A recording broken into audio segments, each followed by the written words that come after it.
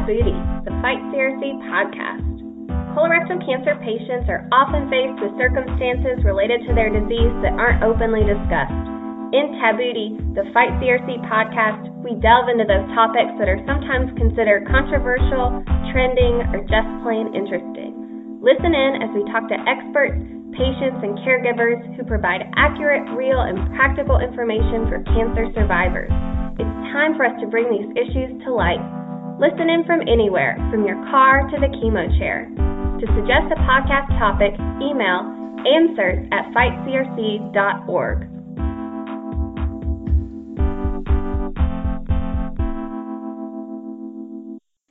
Hi, this is Sharon with Fight Colorectal Cancer.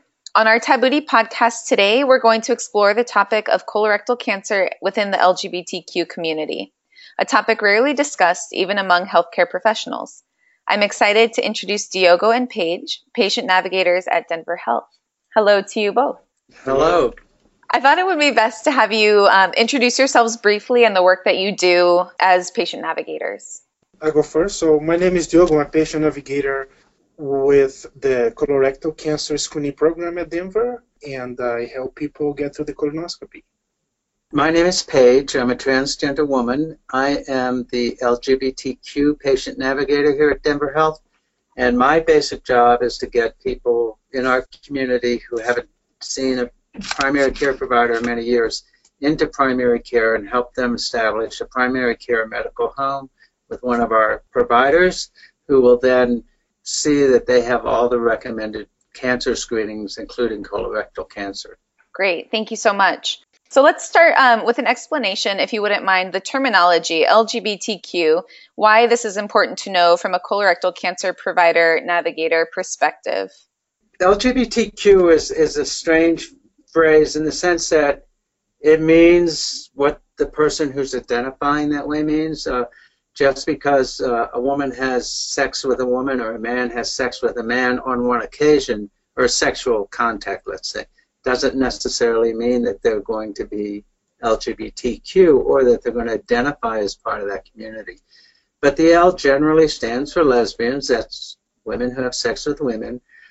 G for gay men, the men who have sex with men. B is bisexuals, people who have sex with both of those men and women.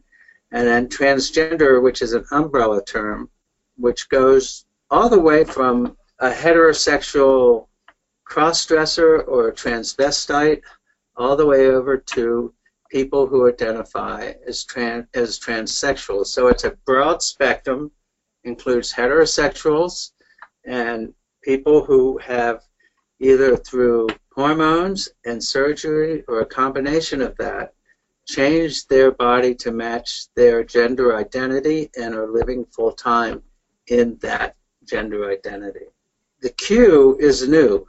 The Q generally stands for the word queer, and queer can be used as term favored by younger people. It's very offensive to older people in the LGBT community, but queer can be used both as a gender identity and a sexual orientation.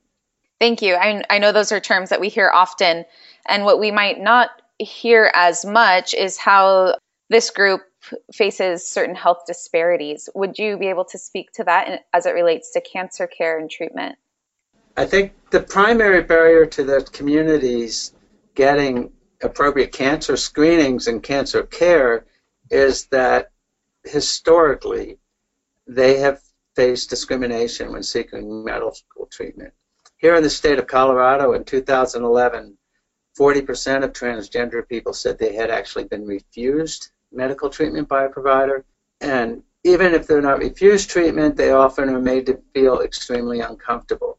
The same thing applies to LGBT, that people are uncomfortable identifying themselves in that community, and therefore they don't get the appropriate screenings, whether it be STD screenings or an anal pap smear or whatever.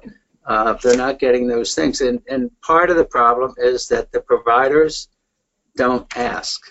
The Colorado Medical Society and the Denver Medical Society partnered with One Colorado, an LGBT advocacy group here in Denver, in 2014 and did a survey of providers in the state of Colorado, and 40% of those providers said they were not comfortable asking people about their sexuality.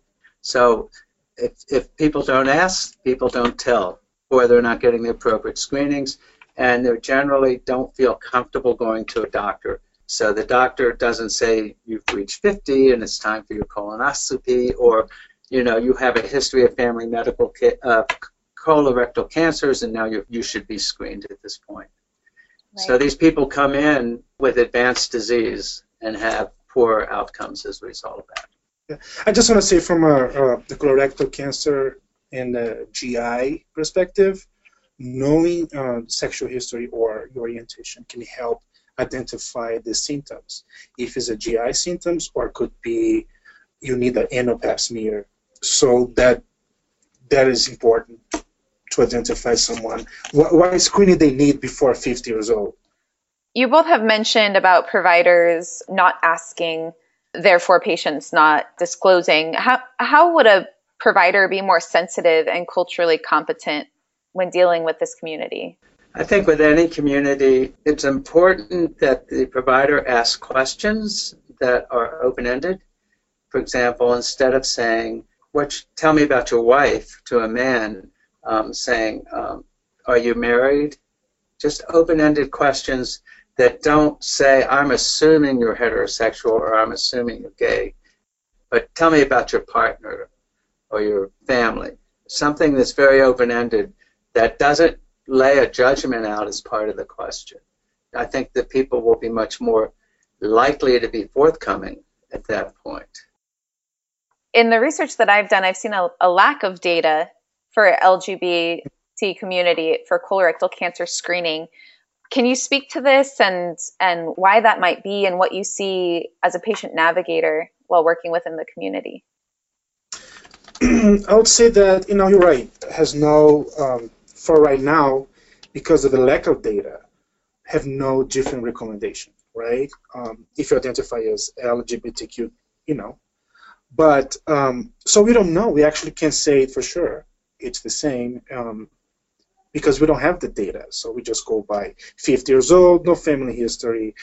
Historically, we have seen that they don't know the family history because they don't ask, or the family refuse to have any contact with the person, So that information doctors might not know.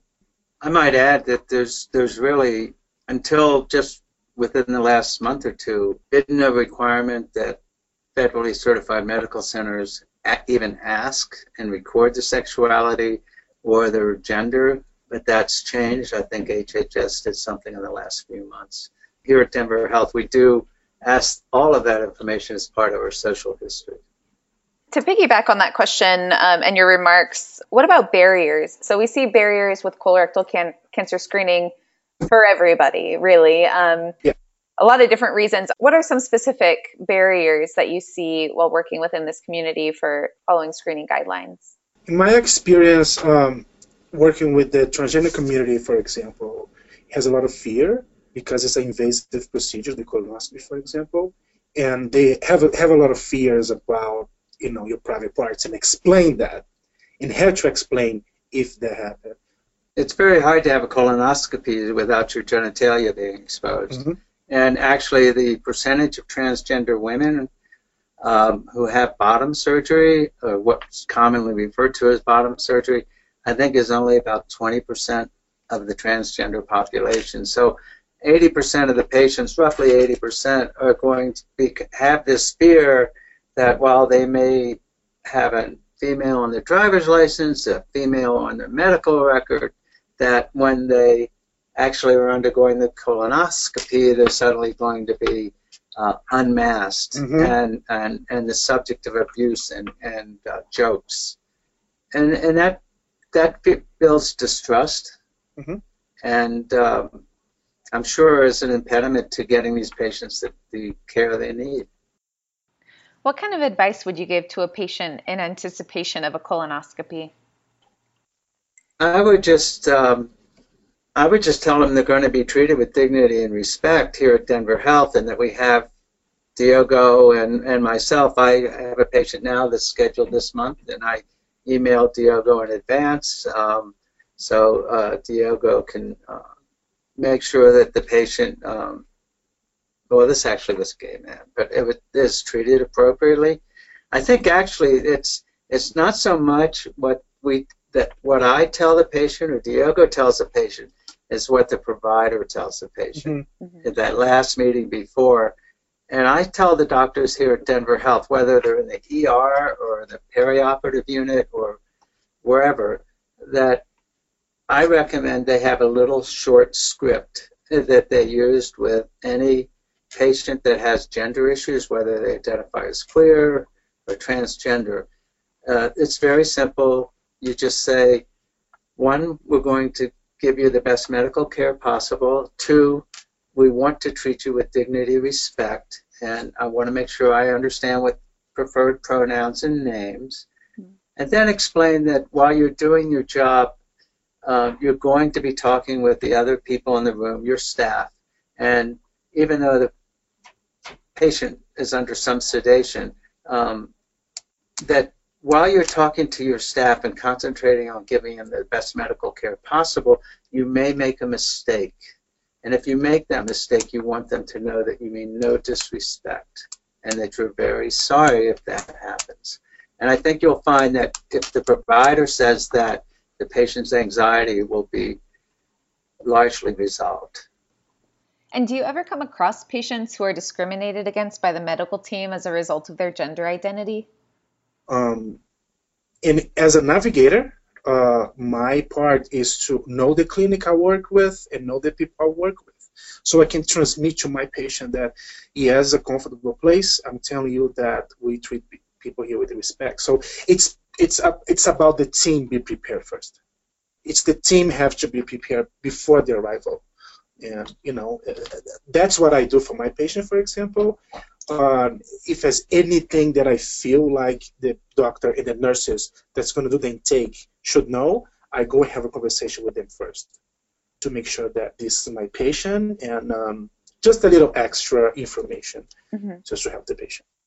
Yeah, I know that, I won't say we've had problems, but when problems have arisen, they have often been in areas where you wouldn't expect, especially in terms of the perioperative unit. That's the people who greet the patient when they come and prep them for the surgery, and the people who deal with them as they're coming out of recovery. Those are the places where the patient is going to be most conscious, and it's very important that we train not just the surgeon who's going to talk to them or the person performing the procedure, but that the entire unit be trained as to how to deal with these people. And all of this information is available in the patient's medical records, including preferred name. And if they're transgender, we have a transgender flag that reiterates the preferred pronouns, and training them to look first at the records. So it's a big job. We have a lot of people here.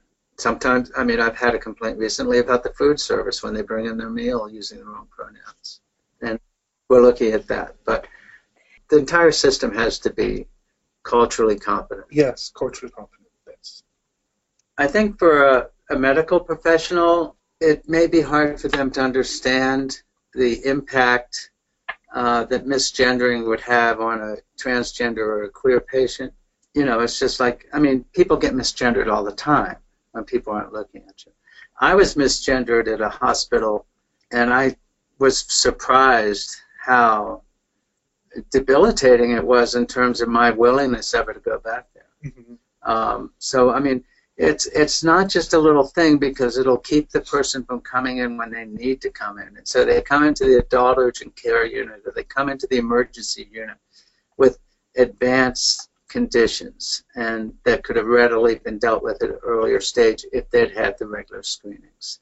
So when we misgender people or disrespect them, it actually prevents them from getting the appropriate cancer screenings, including colorectal cancer, which is probably the toughest one to talk people into. Yes.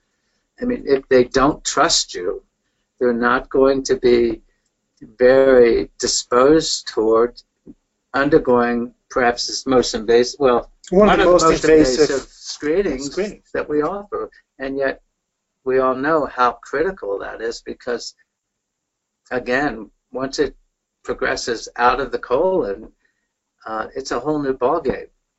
Anyway, that's really what I wanted to say. It's hard, I think, for other people to understand how harmful it is to a transgender or genderqueer patient to be consistently misgendered, especially once they speak up and identify themselves as a transgender patient. It's like saying, I don't really see you. Mm-hmm. You're not really here. You know, it's just a fundamental human nature. If you want to be respected, if you want the patient to respect your medical opinions, then you have to respect the patient. You know, if somebody disrespects me, they're the last person I'm going to listen to. So it's a very simple thing. That little script, I think, works well, both at putting the patient at ease and also putting the doctor at ease, because he's apologized in advance if he makes a mistake.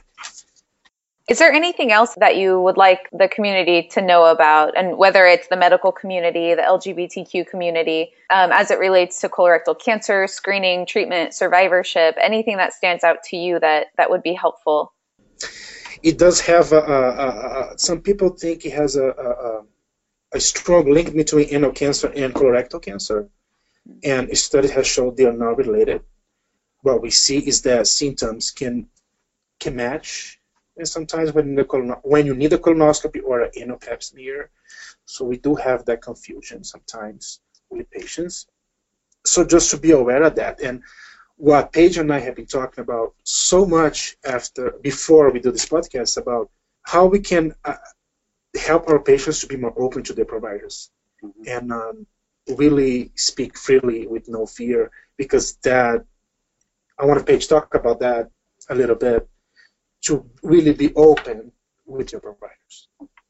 We are going to be putting into all our primary care clinics posters and pamphlets that say do ask, do tell, to encourage patients and providers both to inquire about sexuality. One of the things when I give my talks here at Denver Health, I always emphasize, don't ask them whether they're heterosexual or homosexual, because especially with transgender people, I have transgender friends who identify as straight because they're attracted to men, and transgender friends who identify as straight because they're still attracted to women. It's best, I believe, to ask who their sexual partners have been, let's say in the last year. For example, have you had sex in the last year with a man, a woman, or both? And not worry about the label so much. And I think, first of all, the most important thing to do is to say we ask this question of all our patients, so that an effeminate straight man who comes in is not going to be insulted or upset that you're asking him this question. He's not going to think you're implying that he's a gay man. You just say, matter-of-factly, we ask these questions of all our patients. And I think that perhaps will make the doctor more comfortable in asking the question. It has to be a two-way street. It's not just an issue of saying, well, the providers have to become familiar with the LGBT community and all our sexual practices. That just makes no sense at all. But it's a two-way street. The doctors have to ask, and the patients have to tell, and if need be, they need to educate the provider as to what perhaps being a gay man means in terms of sexual practices. I want to say to the community that if you are part of a healthcare system, they have navigators. Use them. You know, I can speak for myself and from my team, the people that I work closely with. We are your support here, no matter what. You know, I don't only help the patient with colonoscopy. If my patient needs help with enrollment for insurance, or my patient diagnosed with cancer, that's when they need our support. And as a navigator, we are trained to be there for you. So just to keep in mind that even though the outside community you don't feel support by the outside community, we do have us as health professionals that we're going to support you all the way through. We do have I think I'm going to say this right, the National LGBT Cancer Network.org.